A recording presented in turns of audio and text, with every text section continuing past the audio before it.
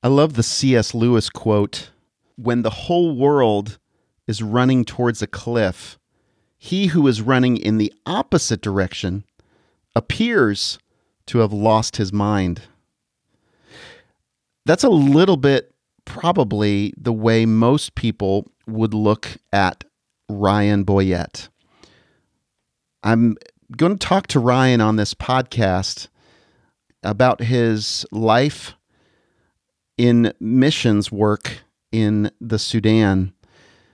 I met Ryan through my brother-in-law, who is my wife's brother, who worked with Ryan for a period of time through Samaritan's Purse.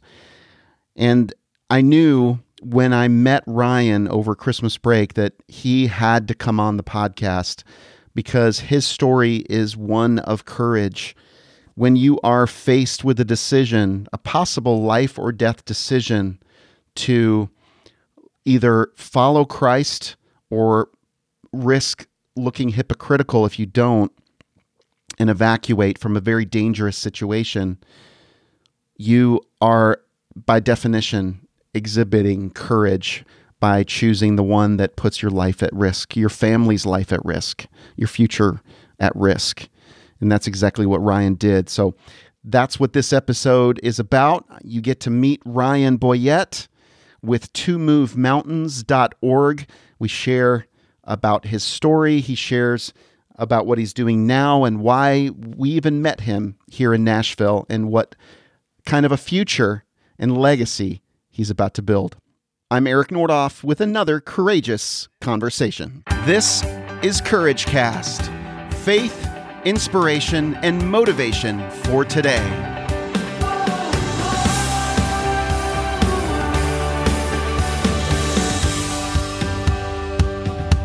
Ryan Boyette, welcome to the Courage Cast. Thank you. Yes. You are all bundled up because it's cold down here in the basement, apparently. Yes, I'm always cold. I'm always cold here. Really? Yes. Why is that? Especially during this time of year. In Nashville in January. Yeah. It's like 45 degrees outside. Well, I'm originally from Florida. And living in Sudan for 15 years will make you cold anywhere. Yeah. Why is that? Why do people, do you literally, is it just your body adapts to the warmth and the humid? Is it humid there in Sudan? No, it's not. Well, during the rainy season, it does get humid. Yeah. It gets really humid. But there is the dry season, which is extremely dry. Both are hot. But yeah, I would say my body definitely gets used to it. Being here in the U.S. and having it's like 60 degrees. I got a jacket on. Right. And your wife, who grew up and is Sudanese. Yeah, I mean, completely. The house, the air is always really hot. Yeah. Coming into our house, it's like, whoa, okay. That's good. Yeah. That's good. Do you guys open the windows a lot? Do you like to have fresh air? In the summer. Yeah? Yeah, since we've moved here, it was warm when we first got here. And so, we would open the windows and let the hot air in. Yeah. Let the hot air in and not use much air conditioning. No, we were fine with it. That's awesome. Yeah. So, okay, a little bit of background. We just kind of jumped into a side conversation. Ryan, and I'm just talking to the audience here. Ryan and I met over Christmas break for us just about a month ago. We met, and you are a friend of my brother-in-law, Chrissy's brother, Buddy. You guys work together in Sudan through Samaritan's Purse for several years. And that's how we got connected. You live here now, temporarily, I guess. Yep. And we'll dive into that. But your story is one of the more courageous stories that you and your wife especially have a pretty amazing story. So I just kind of wanted to dive into some of that. You volunteered, let's just quickly, after college in your young 20s, early 20s maybe, you volunteered to, or asked if you could go to Sudan, and you basically didn't know much about Samaritan's Purse, but you were moved by what was happening in Sudan. Give people a summary of what's been happening in that country. Okay. So, when I heard about Sudan, I had read an article that was 2 paragraphs long, and it was about this 30-year civil war At the time it was about a 20-year civil war. And so as I was reading through it, I became frustrated. As an American college graduate, I didn't know what was going on in Sudan. And so I started doing a lot of research. And what I read was about this 20-year civil war that saw the lives of 2 million people lost through direct burning of villages and destroying communities, bombing, famine, just over years and years, people losing their lives as a result of that. And even more people losing their homes and just having to live in the middle of the woods or in caves. And I became intrigued by why and how this was happening and why no one was doing anything about it. So that's when I learned about Samaritan's Purse. The gist of the war, is it a religious war, a different viewpoint? Is there, was the government corrupt? I mean, what if you could summarize it in a couple of sentences, what was the reason they were at war? It is hard to summarize because it's a lot of different reasons. It basically boils down to the government in power wanting to hold that power. And so they would find any means to divide people. A lot of times that was on the basis of religion, because the North was predominantly Muslim and the South is predominantly Christian. But it wasn't only that. It was also a racial thing and tribal issues and economic issues. And so all that coming into play, the government would use that to divide the people against themselves. Yeah. Because when the people have power, it's a scary thing for the government who wanted to retain that power. Yeah, and more recently that proved itself to be correct. Yeah. So you were intrigued by this. You wanted to go help the situation or get involved. Are you crazy? Like, why would you do that? What was your motivation? Well, thinking? I graduated college and I had a job lined up. I was going to join U.S. Customs and follow my dad's footsteps of, working for a federal agency in terms of justice. I love justice. Okay. But then when I read all of this, I really felt God was pulling on my heart, and I thought, okay, I'm wondering why people aren't doing anything about this, but I really started to feel, why am I not doing anything? And not that I thought I could do that much, but I thought I need to go and work with the church there, help people. I was very naive and young at the time, but I knew that I had to go. Would you go back, if knowing what you know now? Would you have gone? Yeah, I think so. Yeah. I think I was very motivated by my faith. I really grasped how Christ's love for us a lot of times, or almost all the time, was shown through sacrifice, through his sacrifice for us. And so I think as believers in him, the only way to also share that love with others is through sacrifice. And so I felt it, partly because it was my duty, but also just because it just felt like the right thing to do. And you had such a strong draw towards Sudan when you started reading about it. You just knew it was the Holy Spirit or God leading you. Yeah, there was a moment, I had this dream in my mind of what my life would be, and I always thought, I always wanted to be a young dad, get married young, have kids, and like be that cool dad that was, have a good job, and the American dream. Yeah. And then I remember reading about Sudan, and it was becoming clear to me that God was saying, yeah, you need to give up all that and you need to go to Sudan. And it was actually, it was very hard for me. There was a moment where I had a very hard time. I was in tears because God was basically revealing to me the things that you hold most dear to you that aren't of me, I'm going to rip those things away from you. And then that created a struggle in my mind and in my heart that why would God need to rip something away from me after what he has done for me? I need to give that away. And so for a while there was a struggle, but I eventually handed it all to God and I just said, I'm ready to go. So I knew I was going to Sudan. I just had no idea how I was going to get there. Right. I mean, I was telling friends and family, in case you don't know, I'm going to Sudan. And they're like, what? How? I said, I don't know that yet, but I'm going. Yeah. So yeah, it was very, once I got over that hurdle, I knew 100% that's where I was going. So you get to Sudan, you get this job working with Samaritan's Purse. And how long did you work for Samaritan's Purse? So I worked with Samaritan's Purse for 8 years. 8 years. So Yep. 2000. This was 2003 Yes. when you started. Was it 8 years or 7 years? I'm trying to think right now. So I got there April 2003, and I left Samaritan's Purse in 2011. Okay. Yep. So a lot happens during that time. Yeah. Tell us just, briefly, you go into the war zone. Were you in South Sudan or North no. Sudan? So at the time when I went to Sudan in 2003, it was one country. So Okay. the country hadn't split yet. Got it. They were just entering into a ceasefire. So I entered during a window of peace, right after the conflict of 20 years. Mm-hmm. So when I entered, people were talking about the country possibly splitting in a few years. Mm-hmm. Yeah. Okay, so you saw, while you were there, the country split. Yeah, I was watching history be made. The newest country in the world was being created. And it was being split along the Nuba Mountains, basically, right? Yes. So when I went to Sudan, I was in a place called Nuba Mountains, which they aligned themselves with the South, who was fighting the government in the North. But when the country was to split, the Nuba people and their land was to be put in the north of the country. And so they kind of got sold out in the peace agreement at the national level. Why was there a split? Why did the North say we want?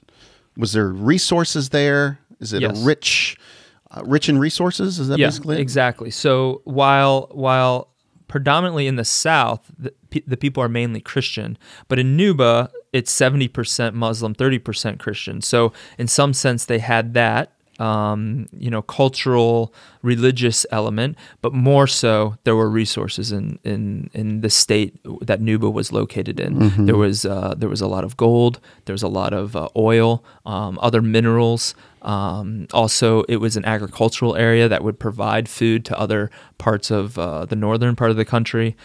So yeah, they really wanted to hold on to that land. So we're looking at this. That's one thing that you saw was the country splitting, which probably caused even the unrest to happen again. What else happened during your tenure? And were you the head of the country for Samaritan's Purse? Or what was your title there over the time that you were there? So I started at the bottom. I was working on projects that we were implementing in the area, which, we had agricultural projects and water projects and church rebuilding projects, things like that. So I was involved very much in the day-to-day of working on those projects. But eventually I became the regional coordinator, which I oversaw all the projects that Samaritan's Purse was doing in that region of Sudan. Okay. Yep. Got it. And so while we were doing all this work, the country was changing. Several things were supposed to happen for the people of Nuba, even though the country was splitting.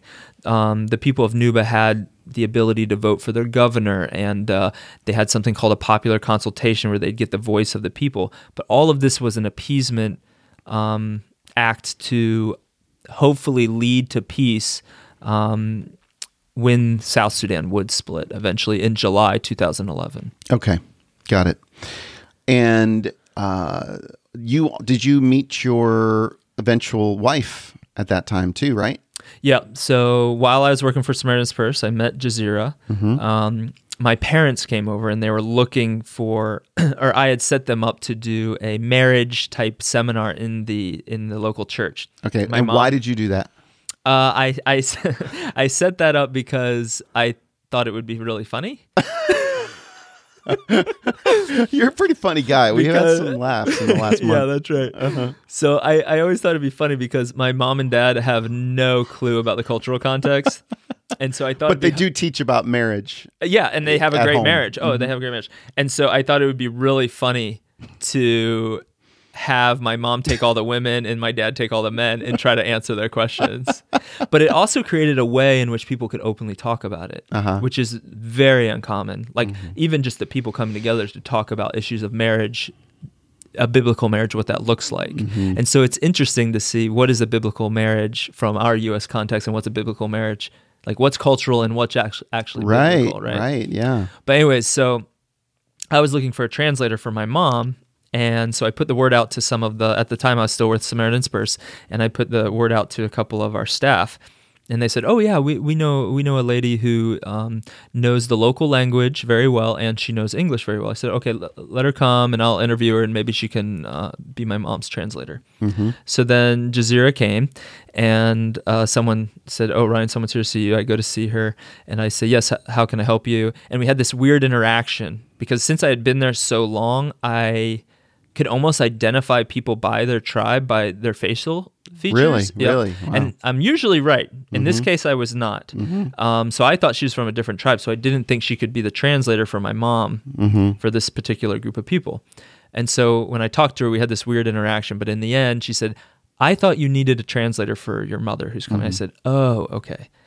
And so I said, "Yes, I do." So she didn't come out right away and say that, so it was confusing. Yeah, culturally, you always do this sort of greeting. Oh. That takes quite a while. How long? When you say quite a while, what do you mean? Like an hour? No, not that long. It takes a few minutes. Okay. But it's also, I'm trying to understand why she's there. And okay, so there's just this sort of awkwardness of she's approaching you, greeting you with what, gifts? No, she's just, you have this long greeting like, "How are you? I'm fine. God be with you. Oh, God with you. Everything is great." And this goes on for a long time, and that's normal. Really? With like a lot of, and then if you've known someone for a long time, it'll go much longer. Really? Yeah. And then so I don't think she had got all the information from whoever asked her to come talk to me. Yep. And so she wasn't really understanding fully why she was there. Right. But in the end, yes, I need a translator. Uh-huh. And she said, "I can be the translator." And I was like, "Oh, well, maybe you could be my translator too." Later on. Were you immediately struck by her? Yeah. I mean, the fact that, she's beautiful. Uh-huh. Her English was really good. At the time when I was there, not many people knew English. Like some people knew Arabic and their local languages. So I was very intrigued immediately. I was like, wait, how did why is her English so clear? And like, she was very well spoken. Yeah. So then I did some research. And I started seeing, who she was. And I actually learned that I knew her father. How do you do research in the Nuba Mountains? Oh, it's all word of mouth. Just word of mouth. Hey, tell me about this Jazeera. Let's be honest. It's basically gossip. Yeah, let's just be honest. All right, good. So I learned that I knew her father, who actually was an elder in the local church. Uh-huh. So we had done some work with them before. Got it. Yeah. Got it. Okay, so you kind of found out some stuff and qualified her for the role of translator for your mom for this marriage conference. How much irony can you get, right? I was very lucky. So how did the marriage conference go? Oh, it was hilarious. Yeah. It was as great. Funny as you thought it would be? It was so funny. My mom got questions where she's just like, I just don't even know what to say. Yeah. But it was an opportunity for these ladies to be by themselves and no men around, no children. We got all the children and men out of the room. Is that rare? Very rare. Yeah. And so they just got to talk openly and freely, and it was a lot of fun. They loved it. They absolutely loved it, and they learned a lot from each other. My mom learned a lot. Jazeera learned a lot. Yeah, I bet. So it was a good time. Yeah. So after that, we could go off on a tangent on your courtship and how you approached that was a process. Her. Yeah, it was a long process. I think I remember this was when we were sitting over during Christmas break, sitting around the kitchen. We were all sitting around the kitchen basically interrogating you and Jazeera about the process, about the whole thing. It was so funny, like something about, well, yeah, we had a cow with one testicle, and I still remember that for some reason. That stuck out to me as a marker. Yeah. It's going to be with me for a while. Yeah. Well, I had to pay a dowry. My father had to come negotiate a dowry with the family. Yeah. There were multiple meetings with family members. Some family members didn't like it, coming chest to chest with cousins and not backing down. And then finally I earned my right to now pay the dowry. And then I bring this one cow, and I didn't realize that it only had one testicle. I was presenting it. Which is not like your best cow. Yeah, I was like... You're supposed to give your best. Yeah, and I'm like proud of this thing. And I'm like, here's my cows that I brought for the family. And they kept talking. And it's a bull, not even. Is there a difference, cow? Yeah, I don't know. a cow Anyway. and a bull. Yeah. Yeah. So Yeah. it was a bull. Yes. And so I could hear them talking because by that time I knew the language. They're like, why would he bring us a cow with one testicle? And I'm like, oh no. And I looked and sure enough, It was. yeah. Yeah. So did you give him a different one? Yes. Okay. Yeah, I So had to. I'm returning this Yeah, cow. I apologize. They would take it as an insult. It was horrible. It was horrible. Anyway, we had a good laugh about that. So, and Jazeera is a very strong woman. I would love to capture her story sometime. I mean, Yeah, she has an incredible life and what she's lived through and what she's accomplished and been resilient through it all. Yeah. real quick though, how did she get so good at English? How did she learn, and did she practice? And I mean, They had a little school. Jazeera learned English. They didn't even have pen and paper because it was in the middle of conflict. So she grew up her entire life in war, and she would learn her ABCs by writing letters on the ground in the dirt with her finger because they didn't have pen and paper. And that's how she learned English. And she just has a great mind, and she was able to grasp the concepts, and she learned science and math that way. And she was well beyond a lot of the students that she also studied with. It's amazing. So 2011, the country splits. You made a big decision. Kind of take us through what you were presented with and what you chose to do. So actually, right before the country split, we could see signs that war was going to start again. The government of Sudan kind of believed, we were fighting against the whole South. Now it's just Nuba. We can just kind of run them over. And that was becoming obvious. We would see government soldiers riding through on technicals with 50 caliber machine guns on the back and tons of soldiers. And we saw them in areas that we never had seen them before. So things were getting tense. In the area where we were in Nuba, the rebels were getting angry and frustrated. Why are they doing this? But things were still relatively peaceful as far as no fighting happening. So on June 6th, 2011, it's actually weird because everyone says it was on the sixth day of the 6th month at the 6th hour. That war started. 666. Yep, that's what everyone says in Nuba. Wow. And a lot of people don't even know that reference at all. And immediately we could hear the fighting. So we live on the top of a plateau, and there's two towns. So you're married now with kids? Yes. So we are married now, not with kids at that point. No kids yet. Yep. So we were married in February 2011. The war started in June 2011. So just a few months. Yeah. So our entire marriage has almost been in literal conflict. Right. Yeah. And so we started seeing this happening around us, and we could hear the gunfire opening up in the town just north of us. And then people from that town started running to the top of the mountain where we lived on the plateau at another village for safety. At that point, there was even cell phone network for a little while, and we would call people down in the town, and you could hear the gunfire and the bombs around them, and it was very scary. Then Samaritan's Purse immediately wanted to evacuate all their staff, understandably, and so they got on the phone with me and said, "Ryan, you need to leave. This is unsafe. So you and your family were sending a plane to this remote airstrip. You need to get on it and you need to leave." So my wife and I really prayed about it a lot. How long did you have to pray and decide? Well, we prayed about it a lot that night. That night, yeah, right. Because we had to make a decision quickly. But both of us did not feel comfortable leaving. I personally felt I'm a person who has come out of my belief in Christ, and I have worked in many communities in Nuba and telling them about why we are there, and out of that love that Christ had for us, and that's why I'm here.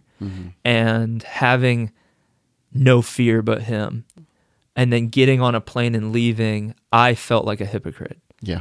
And my wife agreed. What would that say to the people? Yeah. How would that represent Christ? Would that represent him? Yeah. And so it was really up to us to make the decision. And so I called Samaritan's Purse on the satellite phone, and I told them we have to resign, and we're going to stay in Nuba, I wasn't 100% sure what I wanted to do, but I just knew it wasn't the right thing for us to leave. And we're going to stand with the people of Nuba, and we're going to try to be here with them throughout this, no matter what it means. Now, do you think that if you hadn't have married into the Nuba, like if I would have left, if you still would have left? I mean, it's hypothetical. No, but I'm just curious. I can say I still wouldn't have left. You wouldn't have. No, I had thought this had gone through my mind quite a bit while the time I was there, even before I met Jazeera, that if conflict happened, and I had heard the stories. I mean, part of my work was researching how the conflict affected the church. And so I heard the stories of pastors getting drugged behind cars, and it was those people who, through suffering, they still announce Christ as their king. And through that is the reason that I would stay. It's because of their witness. I did not feel like I was coming there in a way, or I was staying as if I was coming to save the people of Nuba. I was staying there because they saved me. They opened my eyes to what it means to be willing to give everything up for Christ. And so that's what really resonated with both me and Jazeera. And so that's what we decided to stay.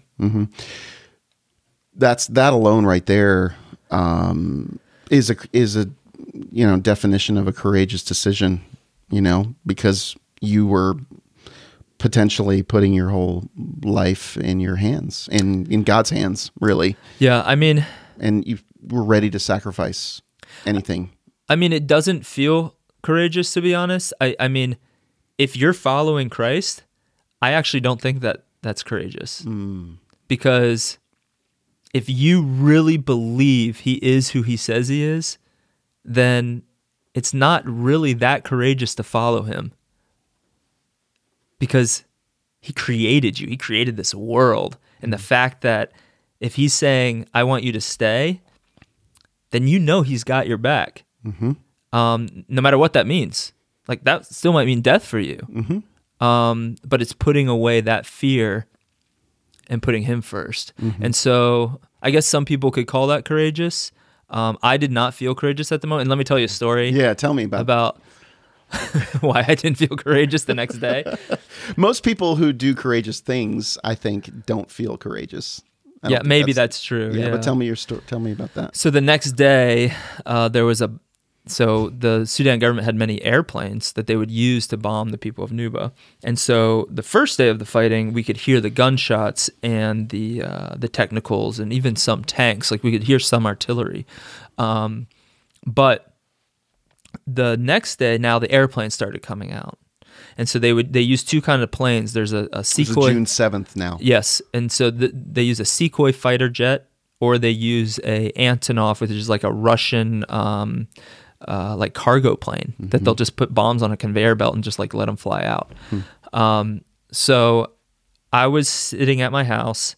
Jazeera went to get something from the neighbor. We didn't hear any more like shooting and fighting. That was all the first day, and the government got pushed back. So Jazeera went to the neighbor's house to get something. I can't remember what she was doing. And sure enough, I heard a rain cloud. It was the beginning of rainy season. So in the north, this rain cloud was coming in, and I heard some thunder crash, some lightning crash, and, boom. And then everything was fine. And then again, the second time it was boom. Ooh.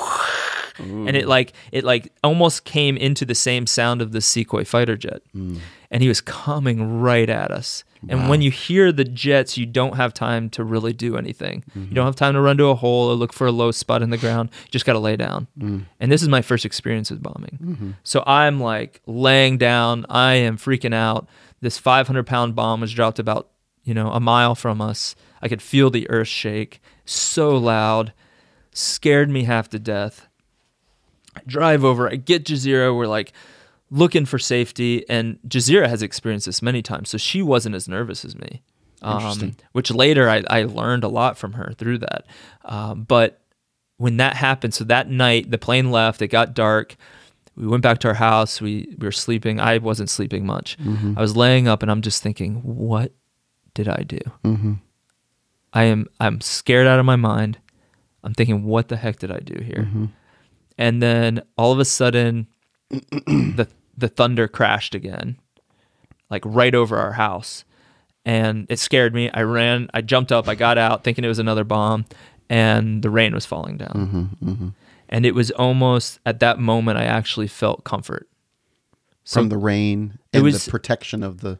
Well, it was just like God was... that thunder scared me. Yeah. And it was almost like God... I felt like it was like God telling me, like, why are you worrying? Yeah. I told you to stay here. And I'm more powerful than any bomb. Yeah. And so that calmed me. And I would think about that at every bombing situation that I was in after that. But yeah, that really kind of... There were definite times where I felt very scared, and God would give me just enough to be like, "Don't worry, man, I got you." Yeah. What's interesting to me, and I can't help but think about this, like to contrast, June 7th is my birthday, and I turned 40 on that day, June 7th, 2011, and I went on a hot air balloon ride just down the road. First time ever on a hot air balloon ride, and I was scared to death going on this hot air balloon ride on this beautiful day in Tennessee. Yeah.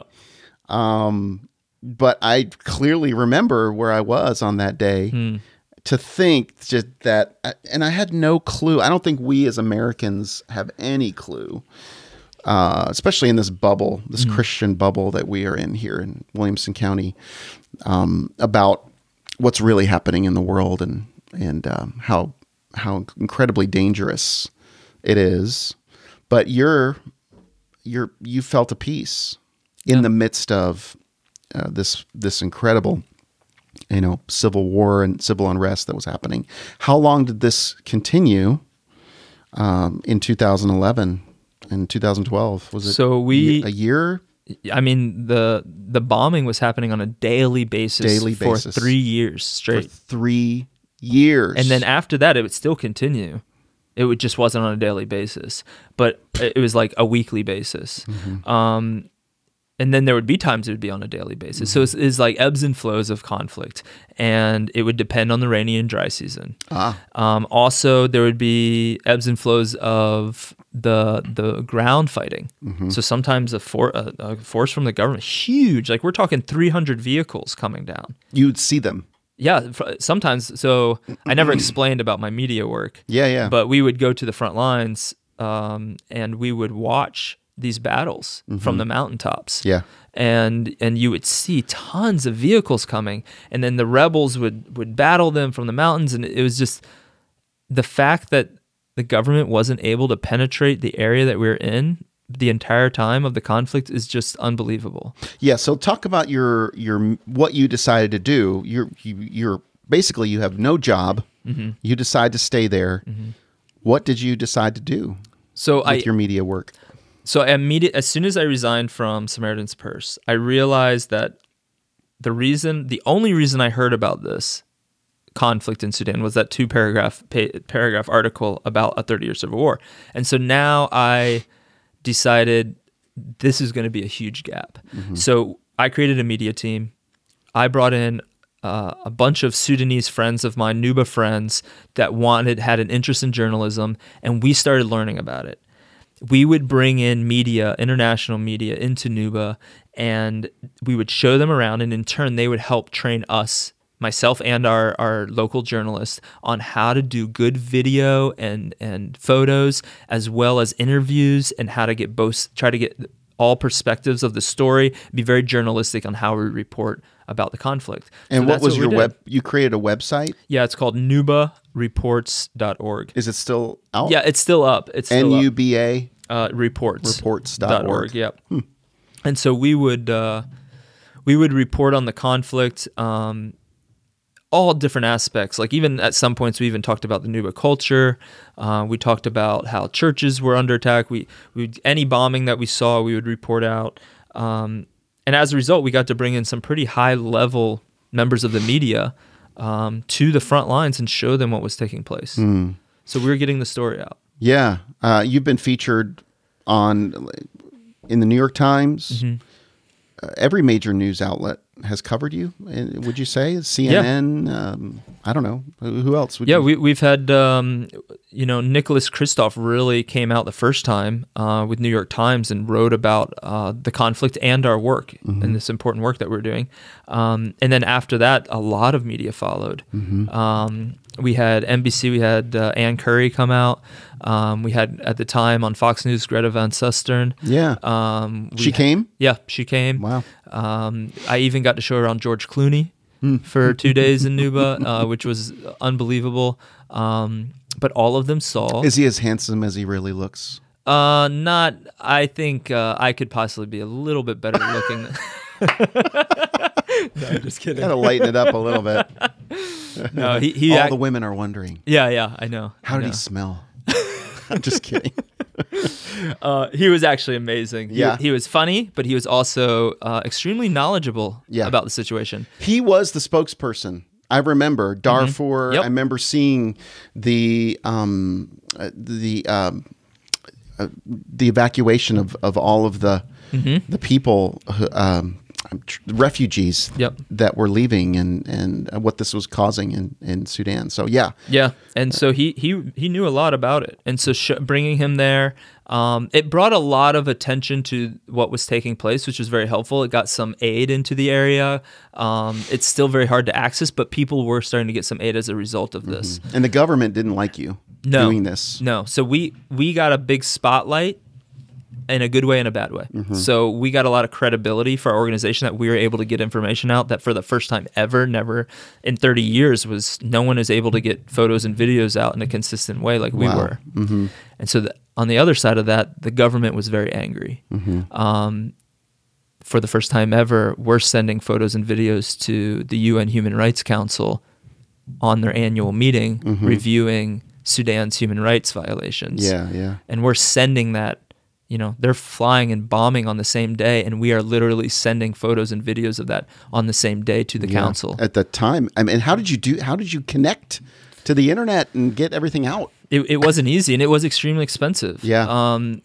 We had satellite internet, very slow, so we would have to edit I learned to edit video on the ground from these journalists that would come in and spend a little bit more time.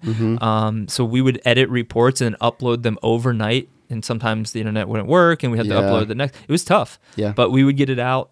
We'd call on sat phone to get information very fast out to certain areas. And it was it was hard. It was hard work. And you'd go right to the front lines of wherever the war was happening. Oh yeah, and it was mostly in the Nuba Mountains. Yeah, we were only in Nuba at that time, but the conflict was still taking place in Darfur and another region called Blue Nile. Yeah. We would get reports from those other two areas, but primarily in the Nuba Mountains. Got it. But yes, I would go to the front lines. Our local journalists would be all the time at the front lines. We'd go into the caves where hundreds of thousands of people were displaced. Famine was becoming a major issue from 2011 to 2013. Unfortunately, we saw many children die as a result of no food, as a result of being bombed. Churches, schools, hospitals were all bombed. And we have pictures and photos and videos of all of it. Yeah, and that was all intentional. Yeah. Oh, it was all targeted. To destroy the morale of the people so they would finally give in to the government. And it was basically they're wanting to hold power. Yeah, it was really a war of attrition, just wearing the people down slowly by any means that they could. Yeah, but the people are resilient. They stuck with it. The rebels held the front lines. Children, even though schools were not very well equipped, they would still walk hours to school in the middle of a war zone to get education. Wow. It was incredible. So that planted a seed for you, though. You just mentioned education, and I want to kind of go there. There's a reason you're here and you're not still in Nuba. So what happened, and why are you here in Nashville? So after years of reporting on the front lines, one aspect of what we were doing was also sending all of that information, working with local journalists in the country to send that information into other parts of the country where they didn't even know it was happening. And so as a result, the people rose up and they actually kicked out the dictator Omar Bashir and his regime.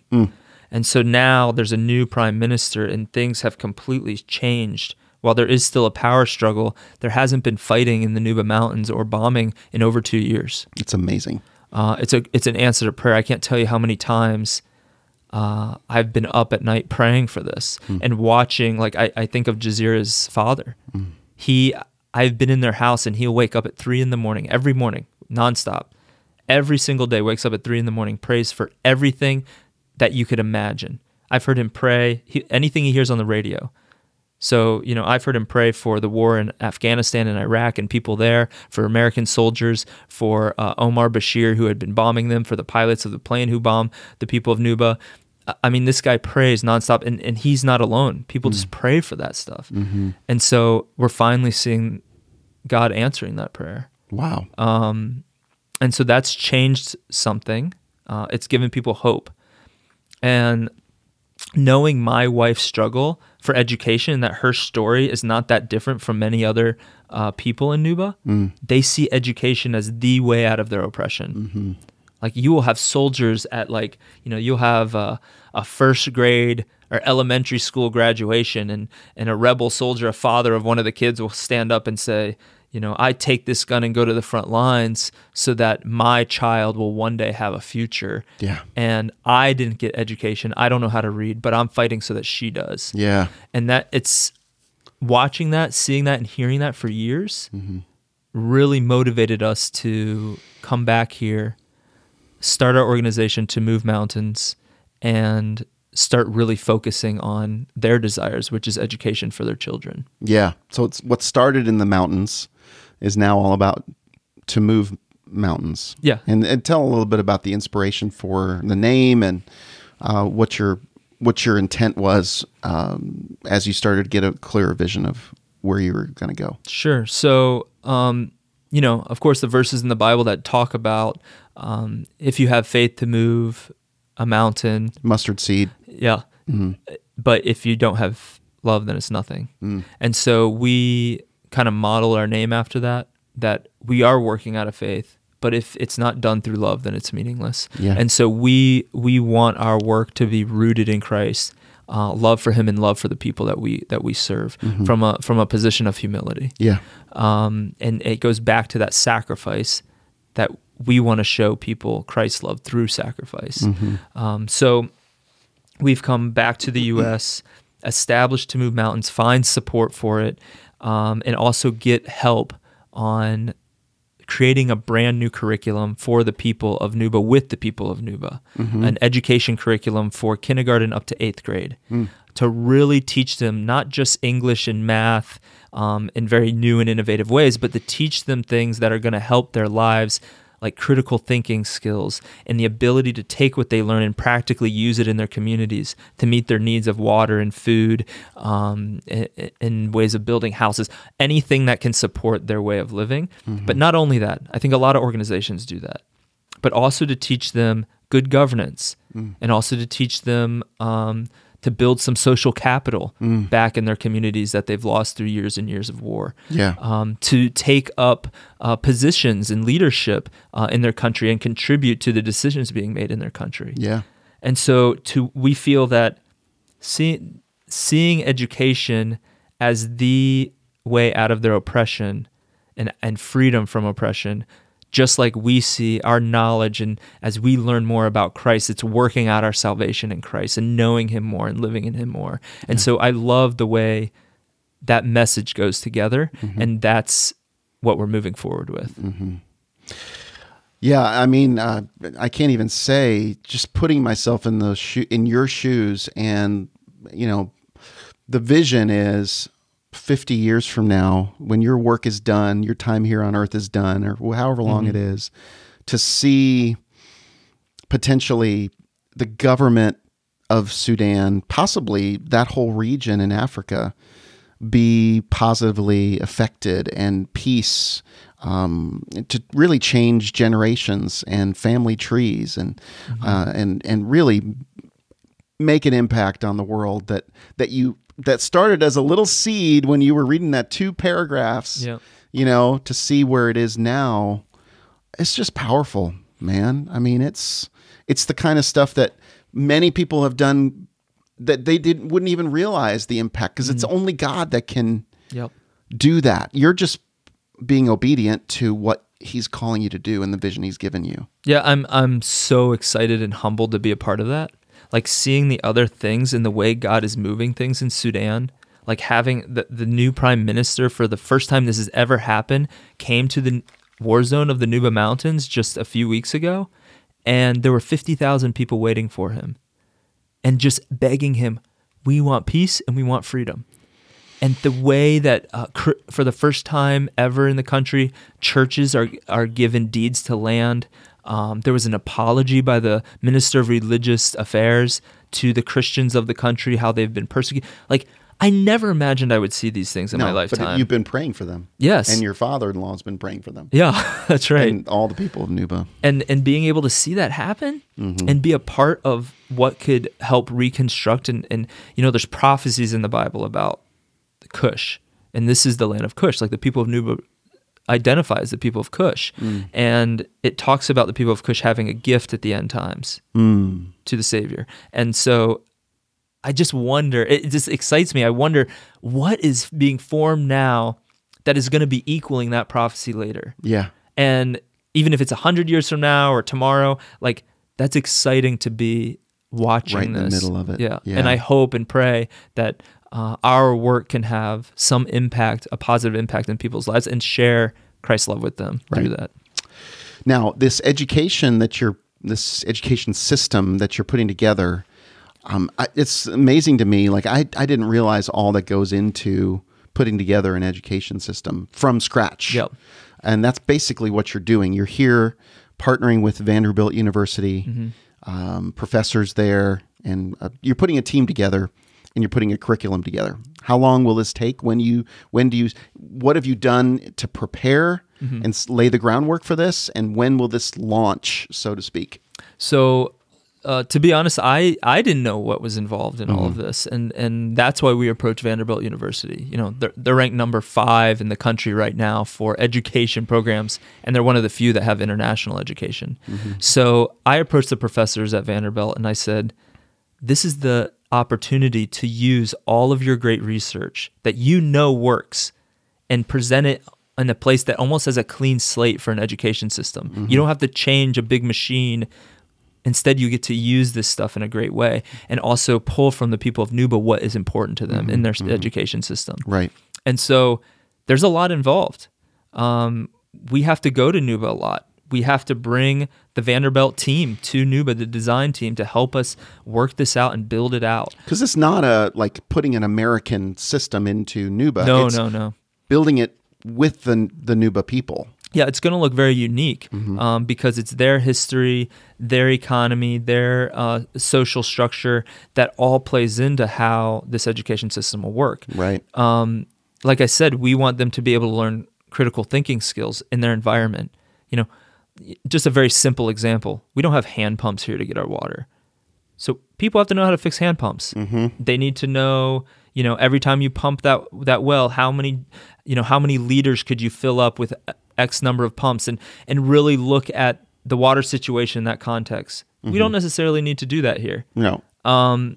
But just taking very practically the education that they get and using it in their community. And so forming that, it takes a while. So our plan is to finish the curriculum, kindergarten to 8th grade curriculum, in 3 years from now. Okay. So that's 2023. Yep. And then we will start our first school sometime between those 3 years. We'll start building, and we will... Building a physical school. Yes. Building. Yes, which we think is very important. We feel that students will come to a structure that is built in their community, one of the only structures, with pride, and it's been shown that improves their ability to learn. Got it. And so we will build that structure. We will implement our new curriculum, and at the same time, we're going to be working with the local leaders of the Nuba community, of all Nuba, to implement this curriculum throughout the entire region. So there's about you think it's about 700,000 people that you're going to be impacting? Yes. So the Nuba area right now, because of the conflict, some people have left. But yeah, around 750,000 people is what the long-term impacts will be. Got it. And the vision is to start off with what? How many schools? So for us, we'll run, our hope is to run 3 schools, but we'll also use those schools to help some of the more public schools that the local governments are operating. Got it. So bring in teachers from those schools, use our schools to do on-the-job training, and then put them back out into their communities. Got it. And each school will roughly have about 500 kids in it. Around 300, around 400 to 500 students are in each school in Nuba. And what happens after 8th grade? So they can go to secondary school, which we're hoping in the long term to also build a secondary school curriculum. Right. We want to really focus on the primary at first. Yeah. So some students go out, like they'll go to East Africa or other countries that go to what they call secondary school or high school. Or there's like 2 secondary schools in Nuba. So that is something that's lacking. But for us, we want to go one step at a time. Yeah. You gotta go with what you can. Yep. So you've also laid the groundwork in mentoring and giving some younger kids education in Uganda, right? To prepare them because they're going to be the first teachers. That's right. From what I understand. That's right. So we identified 26 of Nuba's top students several years ago. This is before I even started to move mountains. And we picked the top boy and girl in every area. And we sent them to a really good high school in Uganda. And so a lot of them have just finished this year, December of last year. And they are going to be the teachers in the schools that we create. Okay. So in the next 3 years, they are going to be helping the Vanderbilt professors build the curriculum. So they're going to help with the cultural context, and they're going to be taught to be teachers. So when they go into the schools, they'll be very well equipped with these new teaching methods and new curriculum. That's amazing. Yeah, we want to, Eric, we want to do this in a way that is very thoughtful. We don't just want to go in as cowboys and be like, we're going to do education. We want to be very thoughtful. And this comes from my 15 years of experience working in humanitarian situations and seeing people who've done it right and people who've done it wrong. And so that's what we're building on. God has allowed me to see that for a reason, and we're going to build on that. Well, I love the fact that you're going the route of education. You had mentioned that the previous school system in the Nuba Mountains, and really probably in Sudan, was very much Sharia law. There was a lot of Muslim requirements to the kids.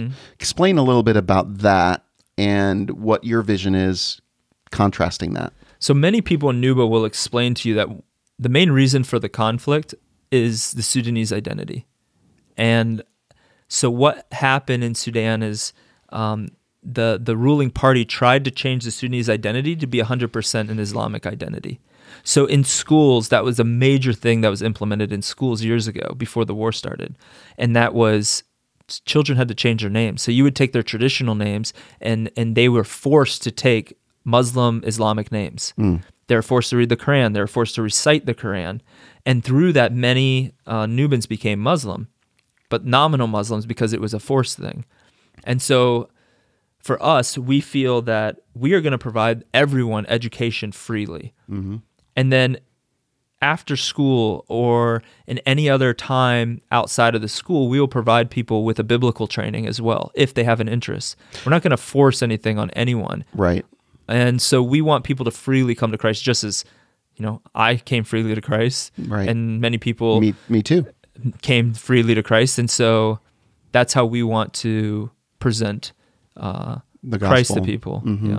Well, and you told me that a lot of them are incredibly hungry for an understanding of who Christ is. Yeah, for years, many Muslim communities were told Christians are bad and evil, and I personally have been invited to many villages without any, me asking. I've been invited just openly from communities and said, hey, can you come and tell us who is Jesus Christ? They want to know because they said all we see from Christians is good and is loving, and we want to know more about it. And so the Muslims and the Christians in Nuba have been attacked, bombed, killed just as much as Christians and Muslims are. So similar. They have a bond. Yeah. So it's created this situation where they respect one another a lot. They do, yeah. So you will have Muslims and Christians, they will talk about their beliefs.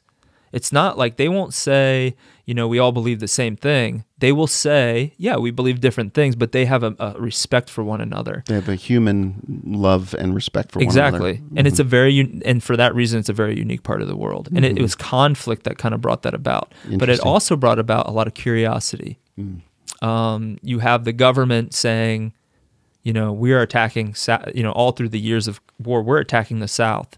And they declared a jihad. It's written down.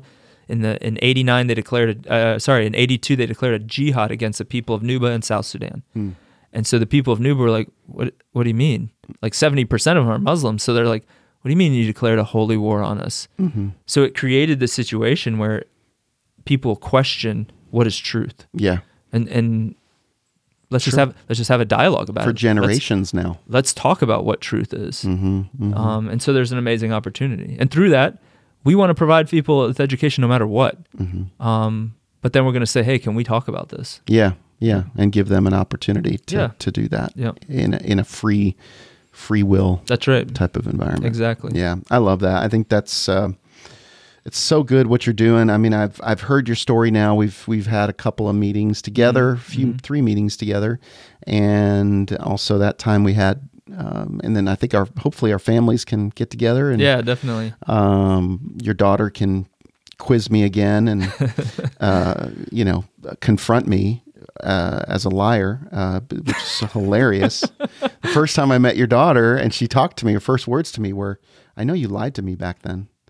That's the first words that your that sounds like her 4-year-old daughter said to me. She's tough. Super smart girl. She was perceptive. Something I did was not good. I was like, okay, I got to win this girl back. Yeah, and I think I did, but it was a close one. Yeah, she's tough. I have to deal with that on a daily basis. Yeah.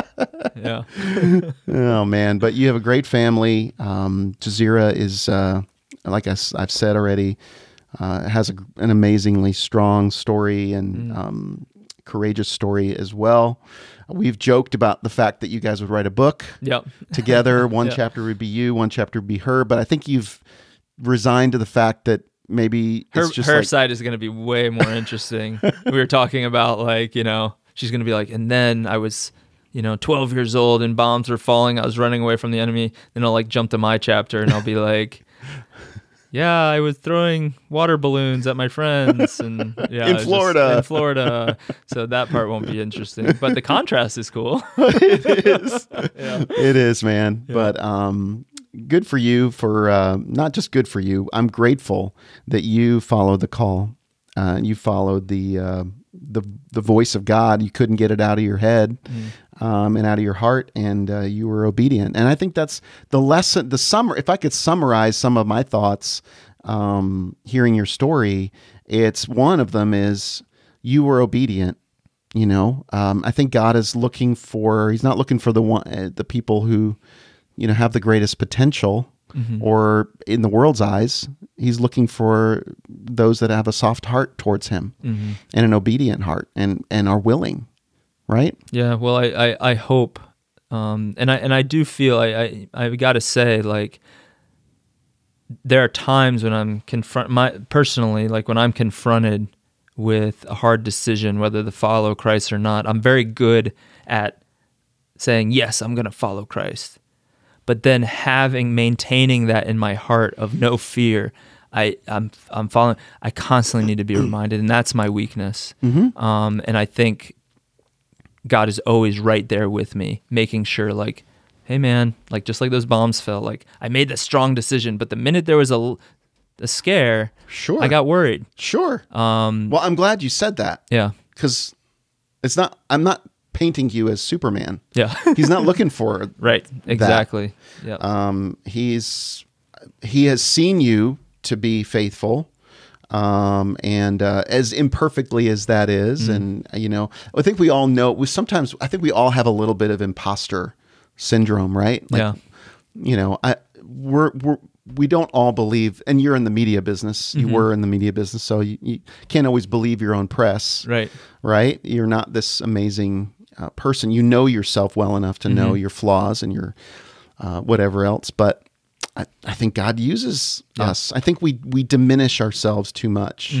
right? I mean, I guess Moses and David and all these guys did it too. Yeah. Yeah. I think they're Yeah. they're very imperfect people. Yeah. Very imperfect people. I mean, if God says that David was a man after his own heart and he had someone killed,